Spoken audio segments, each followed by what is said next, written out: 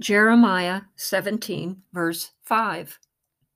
Cursed is the one who trusts in man, who depends on flesh for his strength, and whose heart turns away from the Lord.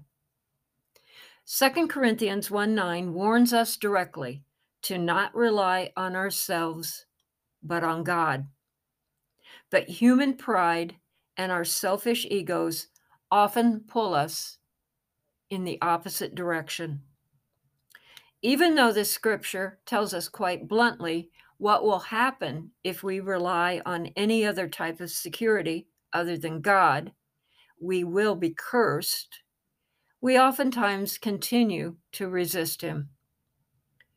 For any time we depart from God's will in our life and put our confidence in ourselves, we'll find obstacles at every turn. And the folly that'll ensue will only show our true weakness in contrast to the power of God.